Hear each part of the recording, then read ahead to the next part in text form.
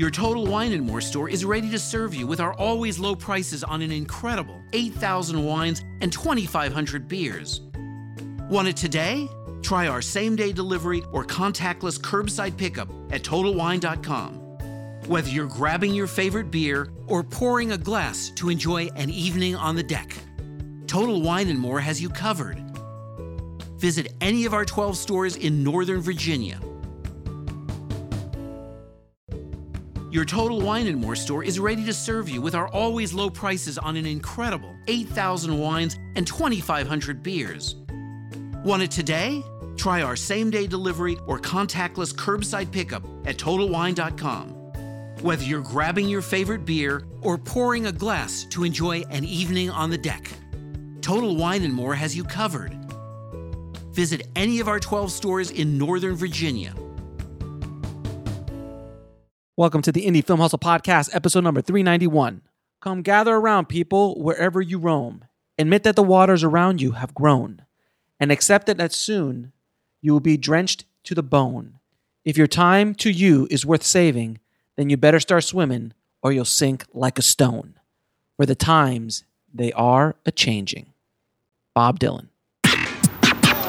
Broadcasting from the back alley in Hollywood, it's the Indie Film Hustle Podcast, where we show you how to survive and thrive as an indie filmmaker in the jungles of the film biz. And here's your host, Alex Ferrari.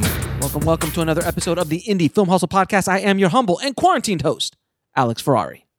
Today's show is sponsored by Rise of the Filmtrepreneur, how to turn your independent film into a profitable business. It's harder today than ever before for independent filmmakers to make money with their films. From predatory film distributors ripping them off to huckster film aggregators who prey upon them, the odds are stacked against the indie filmmaker. The old distribution model of making money with your film is broken, and there needs to be a change. The future of independent filmmaking is the entrepreneurial filmmaker or the filmtrepreneur. In Rise of the Filmtrepreneur, I break down how to actually make money with your film projects and show you how to turn your indie film into a profitable business.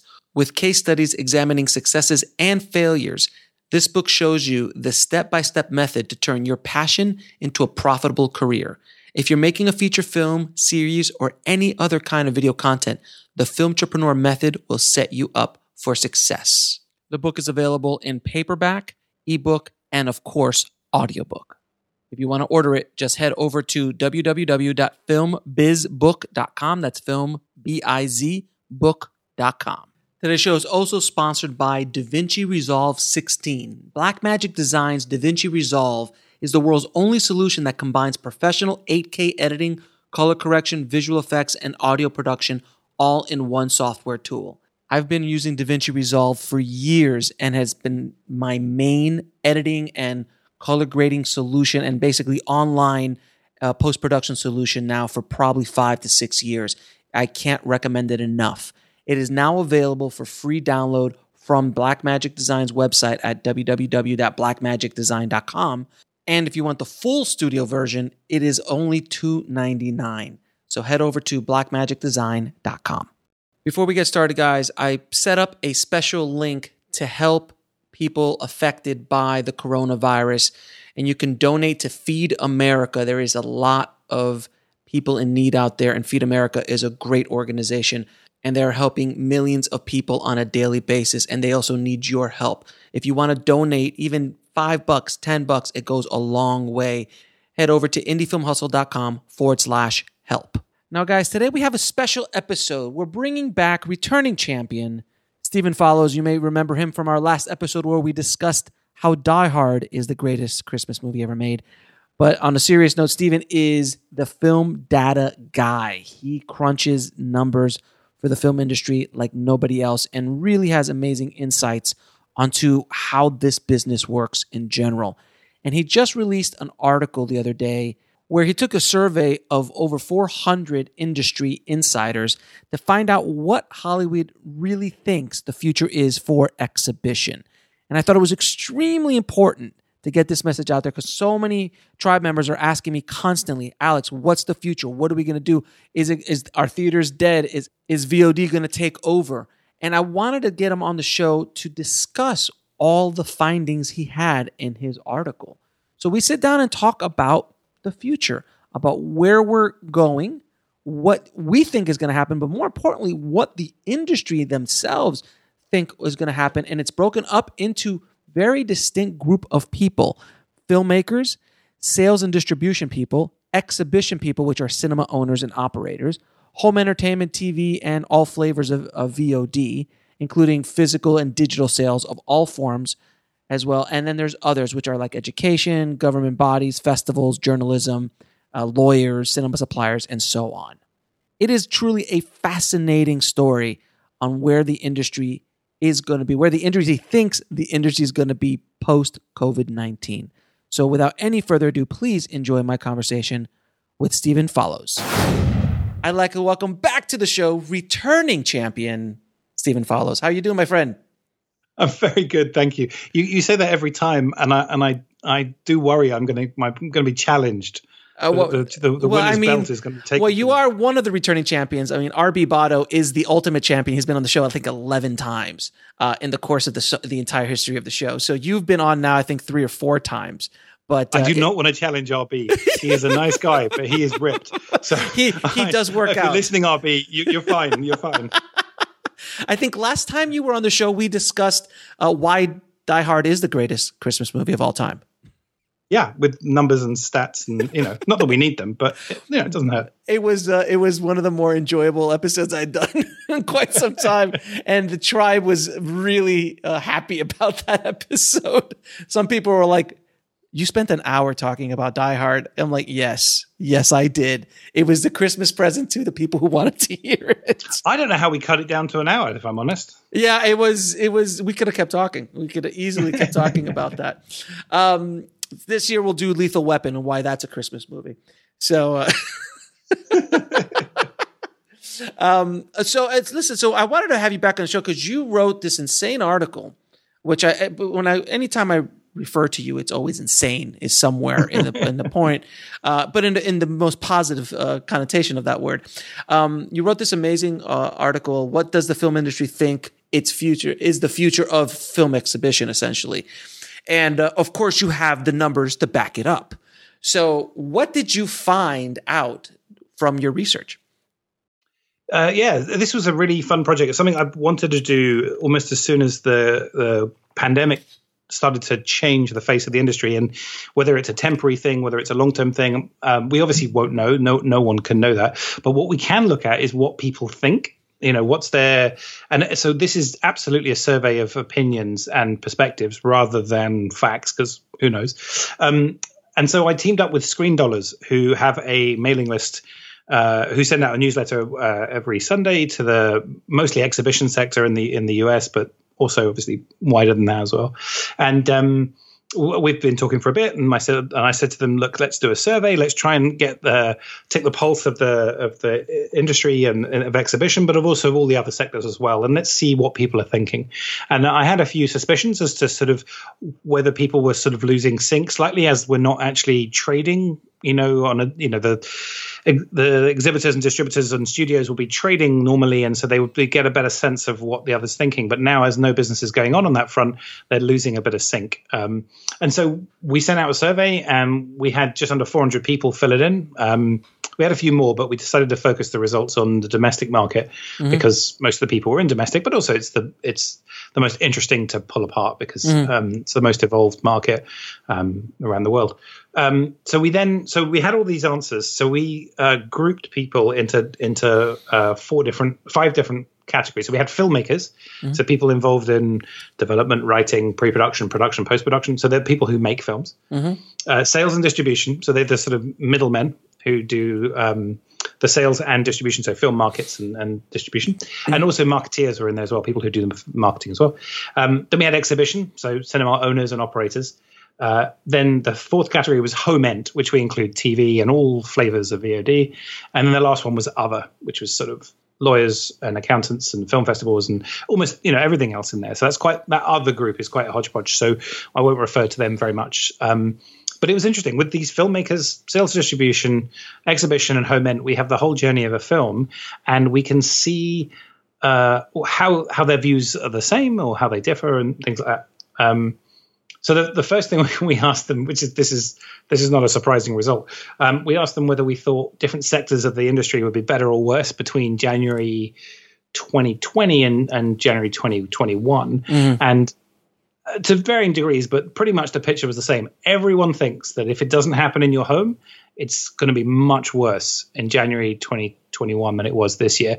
So finance, production, sales, distribution, exhibition, festivals, markets, all that stuff, everyone thinks that's going to be far worse. And obviously everything that happens in the home, so buying discs, all kinds of VOD, and also films on TV is going to be a lot stronger. So that's kind of what you'd expect, right? But where we started to see differences was when we started asking them about changes to the business model, the exhibition business model. Out of interest, what's your perspective, Alex? Do you think that this COVID thing is going to make people change their business models, or do you think it's been in the works for a while and it's just going to make it happen sooner? I think that any studio, any production, any distribution company that does not expect massive change in the way we do business moving forward will be left behind and left in the corridors of time as a failure, and they'll go out the way of the blockbuster if they don't see that this is a massive shift, titanic shift on the way we consume content, the way we see it. I think it's been in the works for some time. I think what is happening this year in the last few months would have probably taken another 5 or 10 years to go through, because we're such a slow industry. Like, we do not adapt to change at all. Look, think about it. Netflix came out in 2008, and Netflix really came into its own when, 2015, 2016, and it became like a real dominant player only within the last few years, where it became basically almost the biggest studio in Hollywood, and changed the entire business model of Hollywood. And now this 2020 is the first year that we have, Disney Plus just came out late last year. Then we have HBO Max and Peacock. The other studios finally showed up. They started in 2008. So the industry is so slow to do that kind of stuff. You look at and so many budgets I've seen in the last 6 months, even have got things like tape and labs, film and labs, and they're shooting on the red. It's still there. It's still there. Yeah, and it will maybe there in 100 years. There's so much that is just that's the way it was, and so therefore it's the way it will be. But I think it's a problem and it happens in every industry around the world when there's big giant change, whether it's through technology or culturally, or in society in general, is they're trying to hold on to their cash cow. So DVD sales, home video rentals, when Blockbuster couldn't conceive of streaming or couldn't make it work, they try to hold on to their cash cow, and they fight. They fight tooth and nail. Look at the music industry, how long they fought MP3s till they finally figured it out. It took them a while to figure it out. That's exactly what's happening with film distribution. And now this fight between AMC and Universal, we're not going to show any more Universal. I'm like, dude, you have no power. You have no power. The theaters have no power. Now's not the time to have the argument as well. No.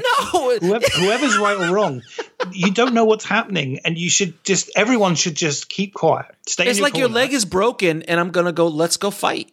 I have my arm and shoulder have been thrown out, and I have a broken fist. But I'm going to pick a fight. That's exactly what AMC is doing right now. It's the stupidest thing around. And it's because they are so terrified that their entire business model is going to go up in smoke that they're reacting this way. And they're not being smart. They're doing the same thing that Blockbuster did. They're doing the same thing as Borders and all of these other Circuit City and all of these companies that were giants, like Sears and all these other companies in other industries that were giants, just legendary companies, because they are not flowing with the technology. They're not flowing with the way things are going. And if they don't, they just can't see past their core business model. Well, and that's it, isn't it? It's their perspective. Yeah. If they don't shift, if they don't pivot, you're going to die. And I promise you that AMC will be bought out by Amazon or by somebody else. And the whole spectrum is going to change. And specifically AMC. Imagine if Amazon bought it. And I called that. Me and RB called that, I think, in February. I was like, oh, yeah, Amazon's going to probably buy AMC because it's so cheap now. Because it's not going to go away. All those screens are going to still be there. But yeah, and I think the desire to go to the cinema is going to be there. Absolutely. Because why do people go? Because it's cheaper than most of the other alternatives, like theater or a ball game. It's much more flexible. It's perfect for like catching up with friends in a low hassle kind of way, and you get to be part of a shared moment. And if I could buy shares in going to the cinema, I would. If I had to buy shares in the individual limited companies that exist today, I'm not sure I would. But would you? But I think the future is going to go back to where it was at the dawn of Hollywood, which is where the studios owned the exhibition.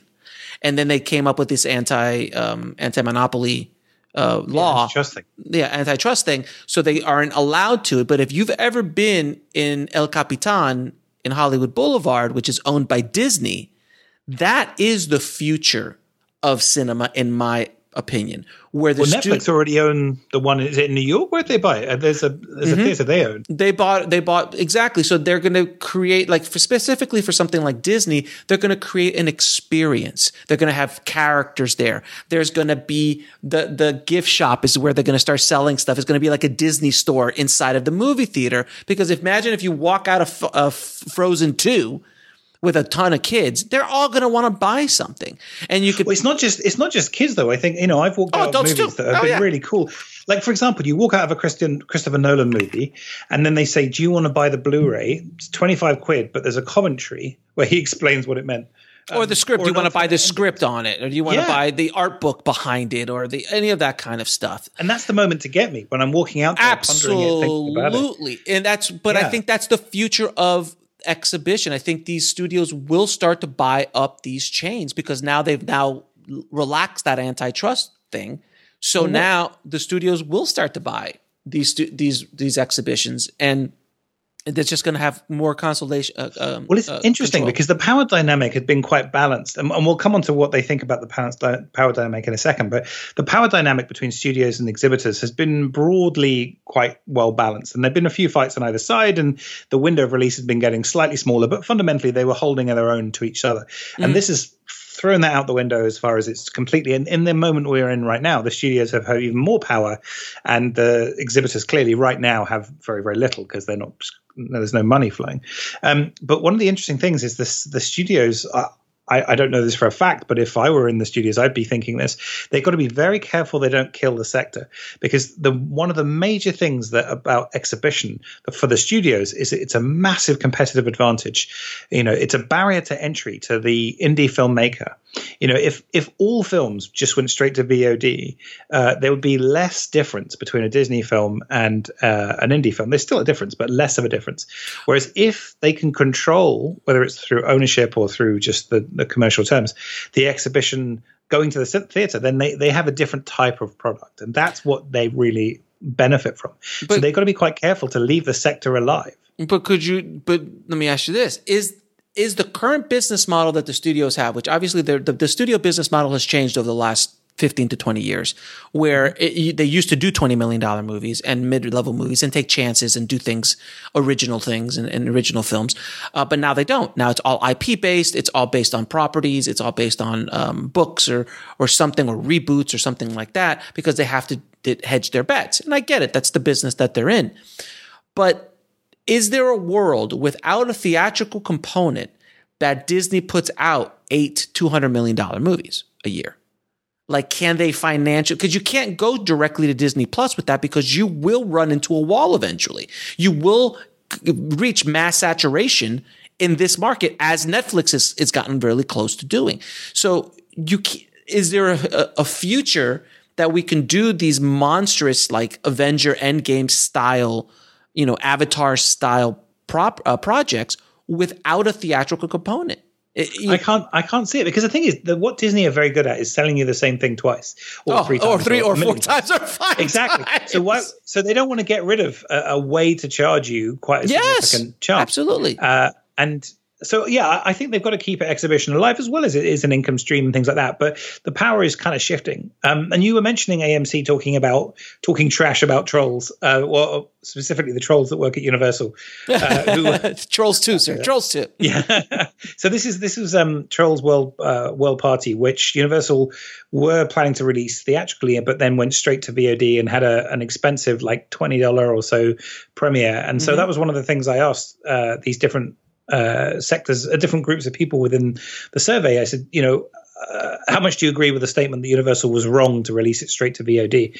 And you and all the listeners will be shocked to hear that most people in exhibition, almost 60% of people thought it was just wrong. But with filmmakers, it's like 15% or so, 15%. So fundamentally, filmmakers are like, yeah, of course, they didn't have an alternative or whatever. I don't know why they think this, but one can assume it's because they were like, well, there was no alternative and it made a lot of money and it worked. Whereas people in exhibition still think that it was a terrible thing to do. And I'm not coming down on either side. I don't know. Certainly, Universal announced they made over $100 million. Who knows if that would have been in addition to the box office? I'm sure they made far more of it than they would have done in the theater. So I don't know. And we saw a similar thing. I asked them also about whether Disney were wrong to release Frozen 2 and Star Wars 9 2 months early to Disney Plus. There was less of a disagreement. Most people were more in favor of that, and I think it's because the battle lines have really been drawn around the theatrical release. The window of release, the first. Where is the first platform people can see it, and when does it go to VOD? When it goes to a VOD like Disney Plus after it's been on iTunes, people seem to care a lot less. But it's the same pattern though. Exhibition thought it was terrible that people were that Star Wars Disney were releasing it early, and filmmakers again didn't seem to care at all. Well, but if you look at this, because I was studying what was going on with Disney Plus, because I saw Onward, which was the big Pixar movie that had a small theatrical run prior to the COVID shutdown, and then they released it on the premium TVOD for $20. Then, like a week or two later, they released it on normal transactional. And then the next week, it was on Disney Plus. So that for me, and Frozen 2 and Star Wars 9, all of them are extremely smart choices. I completely agree that Disney did that because they want subscribers. They have over 50 million subscribers already on Disney Plus.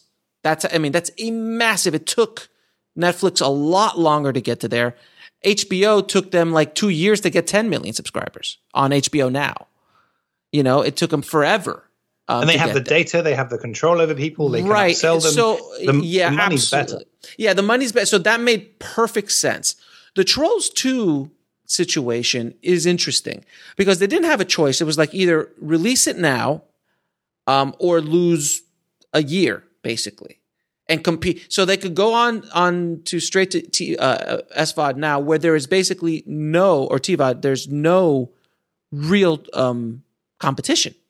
But if they wait to November, let's say that they're going to actually release all these movies in November, December, which I can't even, they're basically moving the entire summer blockbuster season to the holidays, which I don't think is going to be a great idea. But let's say they did, and Trolls 2 was waiting to go into that window. Well, there's only so many movies you can release in that 8-week period. And they're already pretty much, are you going to go against Wonder Woman and Top Gun and Mulan and all these, it was smart for them to do it now. If not, they would have to wait an entire year to release it in next summer. So I think it was smart. Now, they did over $100 million, according to them. According to them, which we have to keep saying. Yeah, according to them, it was over $100 million, which is great. And if that's the case, that's fine. They would have made more than that theatrically. They would have grossed a lot more than that, would they? It's difficult. That's the other thing. Yeah, that's the other thing. Yeah, you're right. So they would have grossed more, but how much take home would they have made? So there's a good balance, but also that's a very specific kind of movie. The kids are at home. There's not a lot of other things going on. It was in a crazy time when it came out, so people were still kind of freaking out. And they had no choice as well. The other choice was to completely snooze it for ages and take it out in a competitive market. So the money in the hand, because the funding of that has got costs to it. Spending whatever they spent making that movie is accruing interest. It's costing them something. So there is a lot of opportunity cost as well. And there was no competition for that. There was no movie like that over that week or two that was doing that. Whereas whenever they come out theatrically, they would have gone. If they waited, it would have been a busy market. But the question is, because a lot of people are like, oh, movie theaters are over, and premium TVOD is that's the future, and to a certain extent, there's agreeing and disagreeing on that statement. But you have to ask, well, that was with a movie like Trolls 2. What would happen if Avengers Endgame or Wonder Woman or the next Bond showed up? Like, I would pay $20 for any of the movies we just talked about to watch it at home. Yeah, personally, I'd feel cheated. Not cheated. That's too strong. I would feel disappointed. I want to see Bond on a big screen. Of course I do. Absolutely. But if we don't have that option, if Bond was available to me tomorrow, I would probably get it. And I think a lot of people would probably do it. Or the next Fast and Furious, or one of these big. The more they're about spectacle, the more and by the way, you're right. People will pay it. There's no doubt. You're absolutely right. But the more it's about spectacle, it should be at the theater. More I think. Yeah. And you know what? I can't remember if we talked about this on previous podcasts, but this is my sort of, I don't go in for predictions, but if I had to, as far as how exhibition evolves over the next, say, 10 years, I think it's going to split into two particular types of exhibition. In the same way that you don't have, like you said, those mid-budget movies, it becomes very big or very small. I think exhibition is going to become either thrill-seeking, which is the IMAX, Bond, Fast and Furious, louder, bigger, brighter, and then the other side of exhibition that will thrive will be the $30 a ticket. You get a nice red wine you can buy. Which is where it's been going anyway.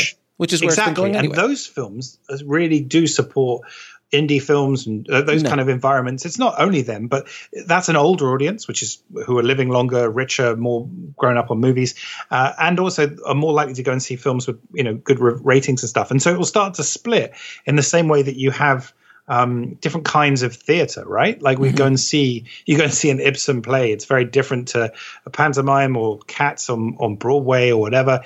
They're technically both theater, but you wouldn't go and see one as a substitute for the other, and they wouldn't happen in the same building. So without question.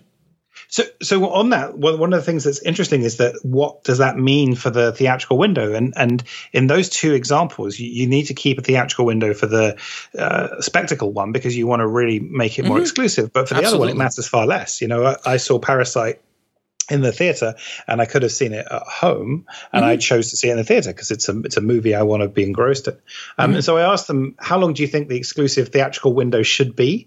And I said, longer than pre-lockdown, which I sort of threw in there as a kind of like, we might as well put it in there for completeness. The same as the lockdown. And then at the moment, it's about 90 days between theatrical and the first home version that's available. In the US, it's 4 months in Britain, it's 3 months in America. So should it be longer than 90, which is what it was? Should it be 90, 60 to 90, 30 to 60, less than 30 days, or I put an option, there should be no exclusive window for theatrical. And it's exactly what you'd expect. Like the exhibition sector absolutely thinks there should be a lockdown. There should be a window.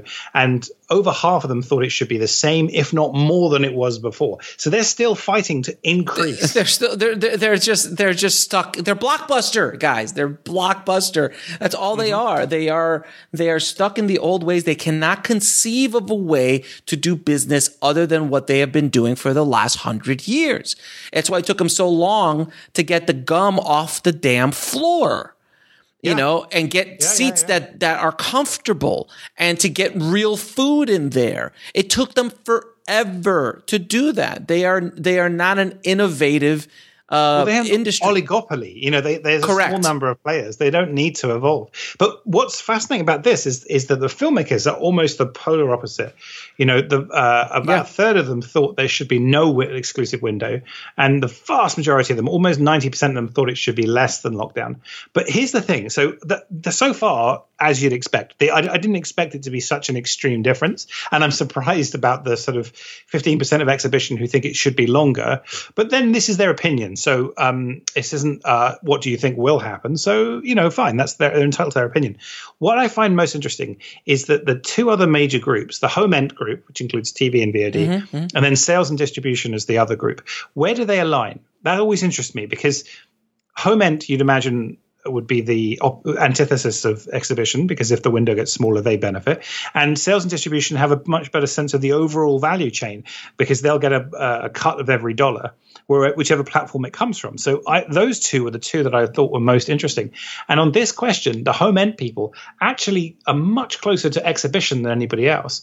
And so actually, home end, when taken in a survey of opinions on this particular day that people filled it in, actually is supporting, to less extent, but still supporting exhibition's idea that the window is important. And I actually think that they do need it to feel premium. I think that the home end people are worried that if it feels like YouTube, you can't charge the $20 for the VOD thing, whereas the sales and distribution people sort of sit somewhere in the middle. So they're the people I would really be interested in looking at. And on the sort of the previous question around Universal and Disney, they sided with the filmmakers, whereas here they're much more closer to the exhibition people. Well, if you look at Netflix, because Netflix is a great example. I mean, look at a movie like The Irishman, or that last Michael Bay movie, or this new Extraction with Chris Hemsworth.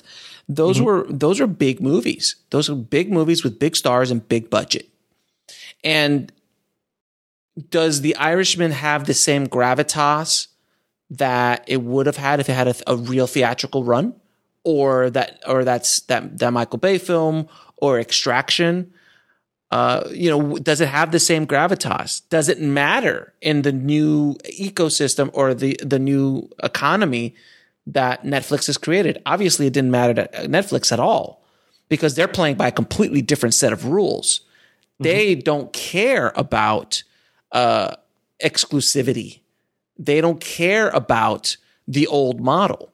The only ones that are worried about the old model is people who live in the old model, which is the general studio system and the theater owners. But if you've noticed, there's already a shift happening.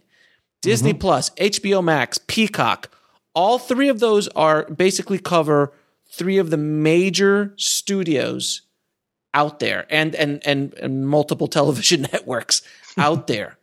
So they're already starting to shift. Do you mean to tell me in 10 years that we're going to have this conversation? I doubt it, because it's going to be so much more lucrative to go directly to consumer. And that's what the studio system is starting to figure out, is like, why do we need to go to a movie theater? Yes, I get it. It's $1 billion, but out of that $1 billion that we have, maybe we take in $500,000. And then let's not even talk about all the marketing that we did out there, which is another couple $100 million. So we really only take it home. And how do we deal with those people? Like the power dynamic has meant that they're not as powerful as they are in other sectors. Like Disney, when it owns Fox stuff and it wants to put he wants to adjust the aspect ratio of The Simpsons on Disney Plus. It just decides to do it as a monolith. And of course, lots has to happen, but it just decides. It's all in agreement, right? It's one entity.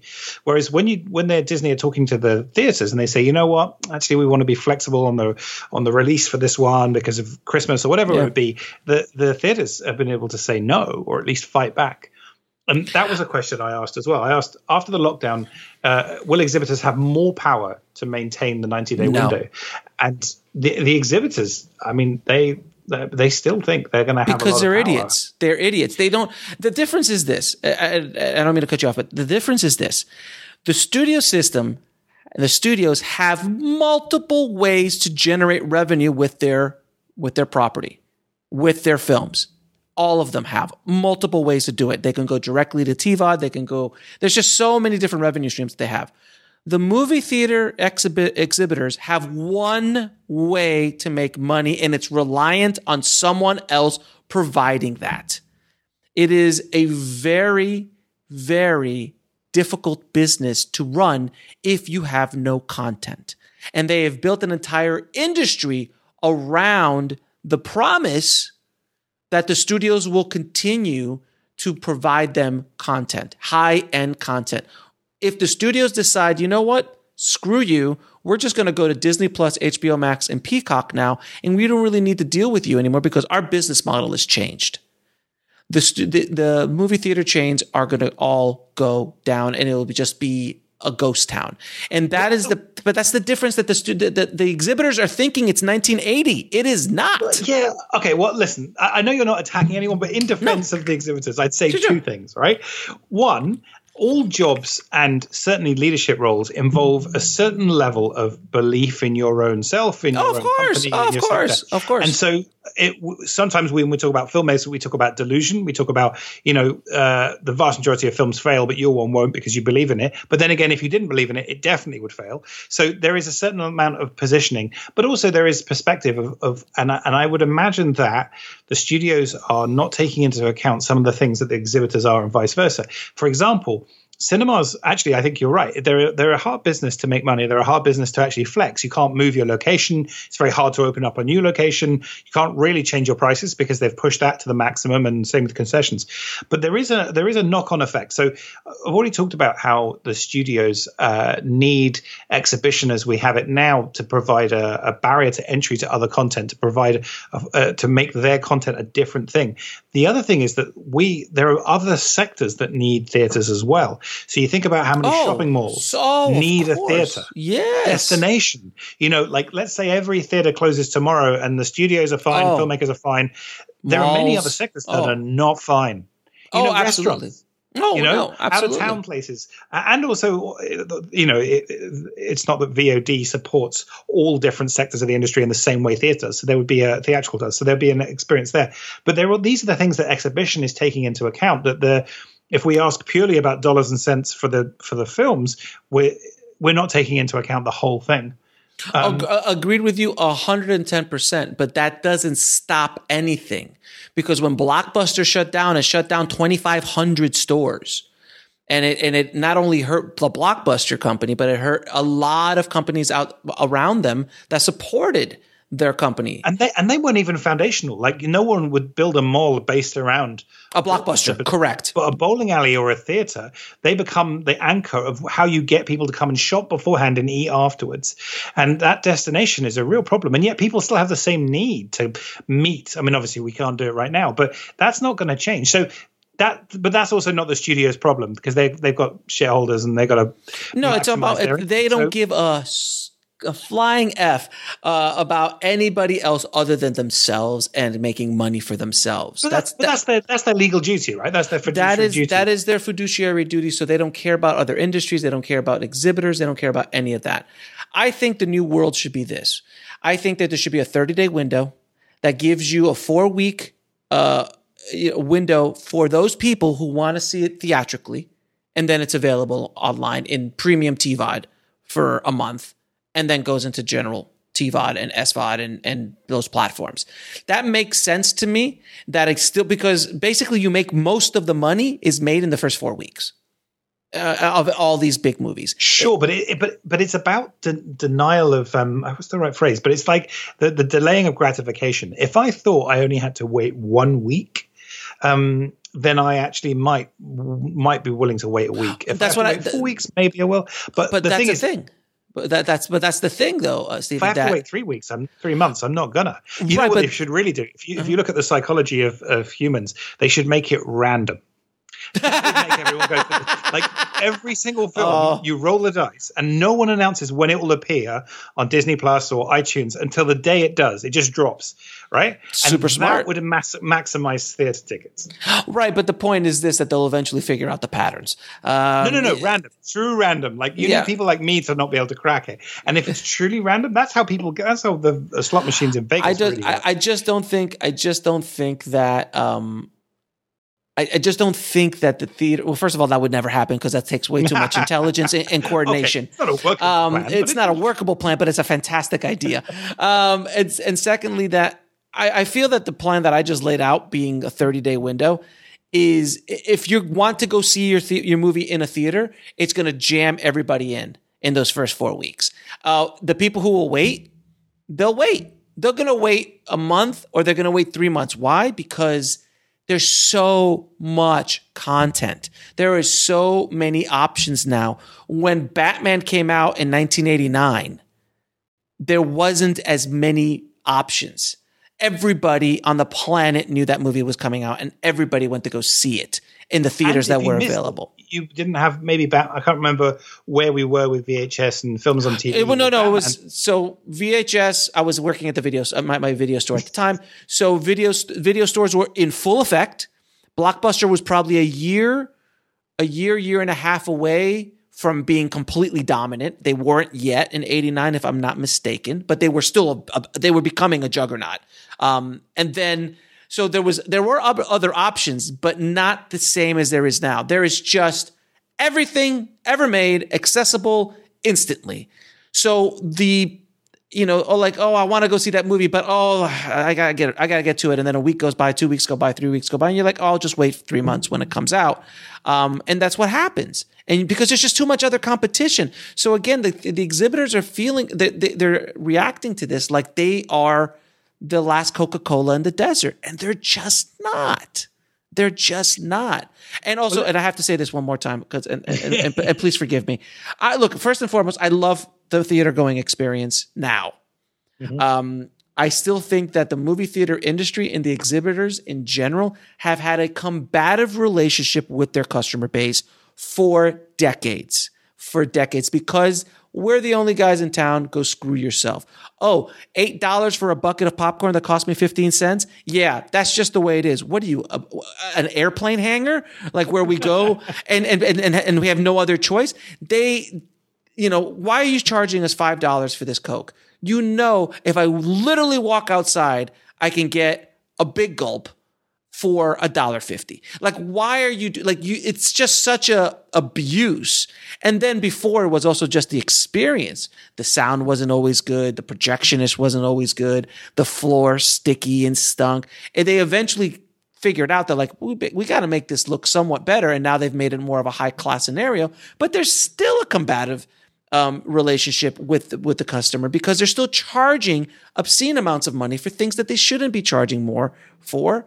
And unfortunately, that's their business model, because the business model is flawed to begin with. It's the business model of an airport. It's a business model from 1930. They're still working the same business model as they did in 1930 when Chaplin was running around. Well, here's the last stat. But there was more on the survey that you should go to the article and have a read of it. But there was one last stat which speaks to this, which I think is perhaps the thing to really ponder for me. It wasn't the headline that IndieWire or whoever else pulled out of the this is the big finding. It wasn't the sexiest, but I think it's one that reveals really food for thought. So I was asking people day and date releasing. Will that it goes in theaters and it goes wherever else it's going to go on the same day. Would doing that increase overall income for the distributor when compared to a theatrical windowed release of, whether it is 30, 60, 90 days or whatever.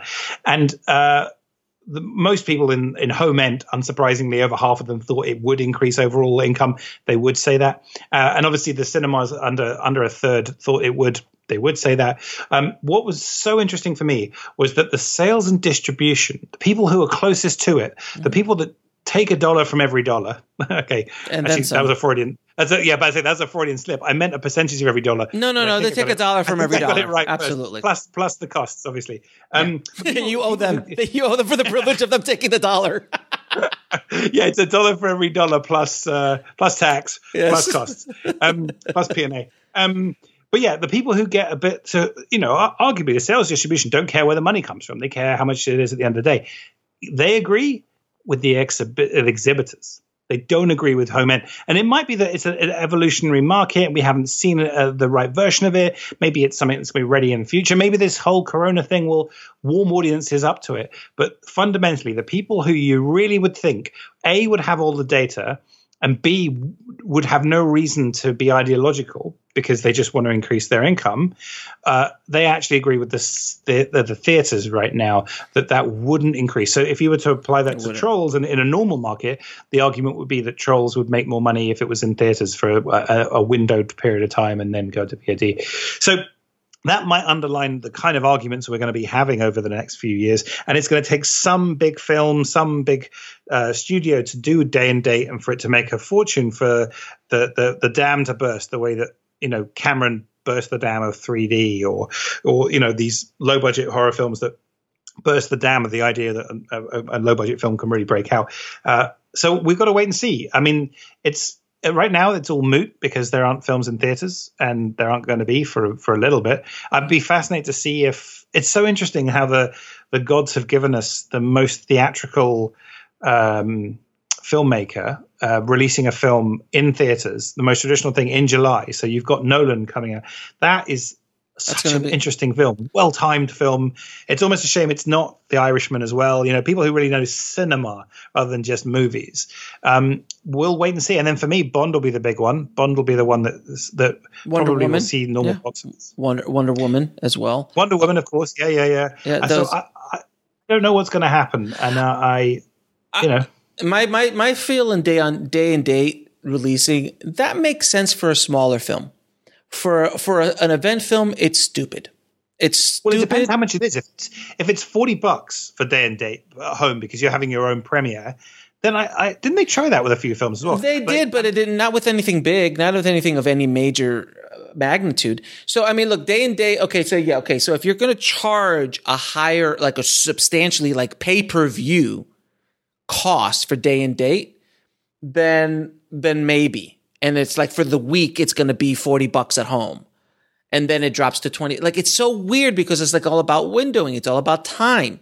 So I still think that you can milk the audience if you want to look at it this way. You can pull more revenue off of your film if you do certain amount of windowing, something, because the people who are going to go to the theater are going to go to the theater.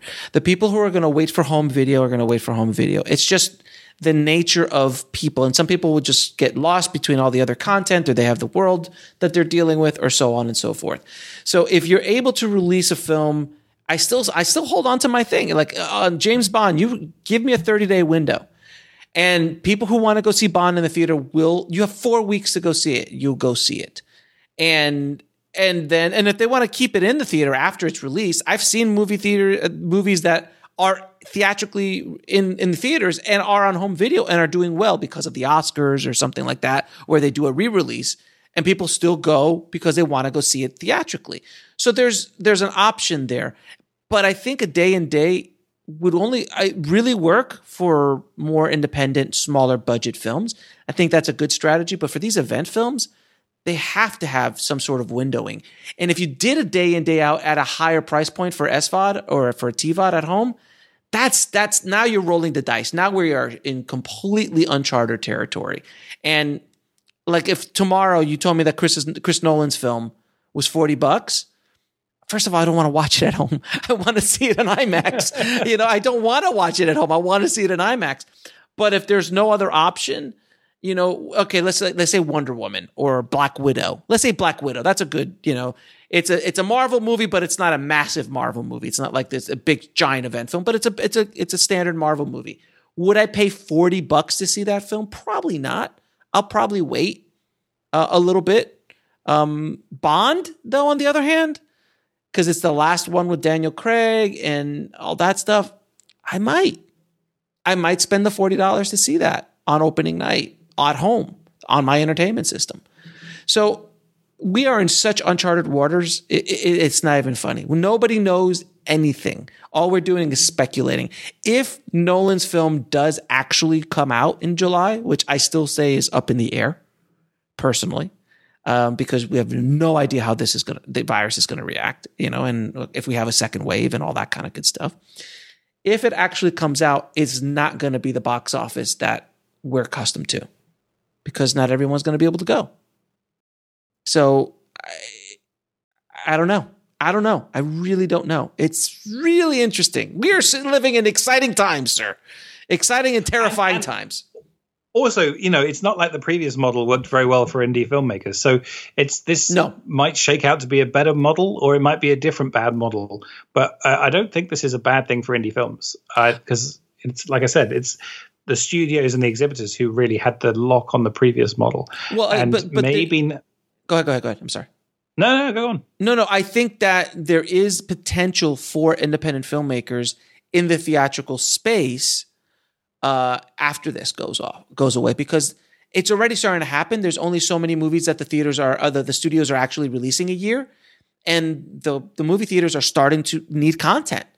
And theatrical is a place where independent filmmakers could make their bones, especially locally, where you can, rent out or partner or, book 5 or 7 local theaters to make it more of a regional release in your in your town, and then you get the local press and build that up. I've seen multiple case studies of that working very, very well. And movie theaters are super happy because they're like, okay, should I have your fresh brand new movie in my theater for Friday night, or should I have Avengers that's on week 10?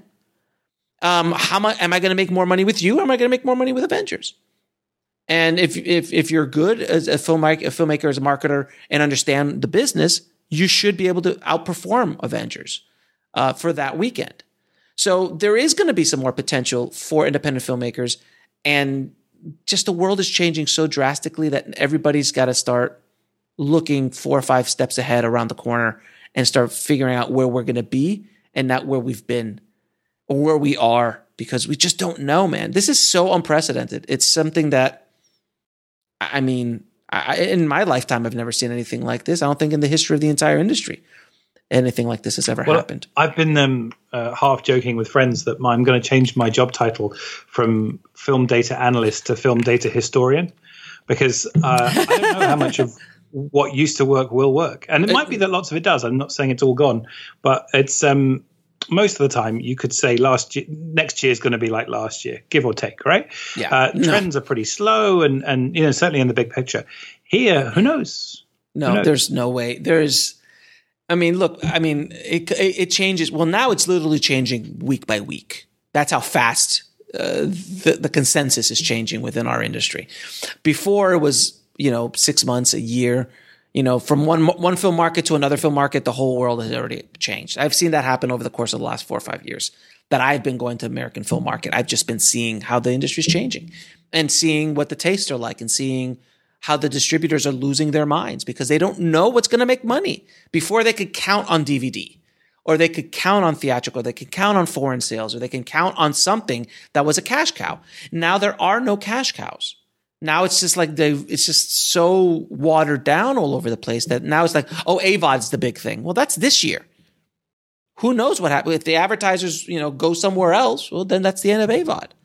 So there's so much change, and that's why filmmakers now more than ever have to stay up on all the latest trends and what's going on, and listen to people like yourself, listen to this podcast, because we're trying to stay on the cutting edge of what's happening right now and where things are going to be going in the near future, which is why I wrote my book. This is why I talk about all these things that are happening with distributors and how the business is changing dramatically. I said last year that Rome is burning and the walls are coming down around us as far as film distribution is concerned. I did a whole episode called The Death of Traditional Film Distribution, which I still 110% believe the old way of doing things is dying, if not dead.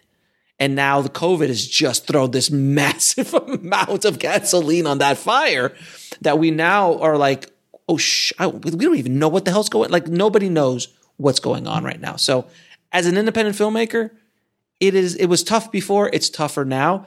But if you're smart, there's a lot of opportunity.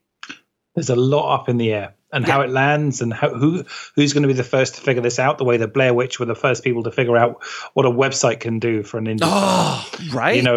There's a lot of things like that where you get one shot to do that thing. Mm-hmm. And we don't know what those things are. If you can think what that thing is, if you can get in there at the right time, if you can do the right deal, come up with the right product, then there's a lot of opportunity. It's just, and it'll be obvious afterwards, and it'll be too late afterwards. Yeah. But right now, everything's up in the air. And it's interesting to see where it lands.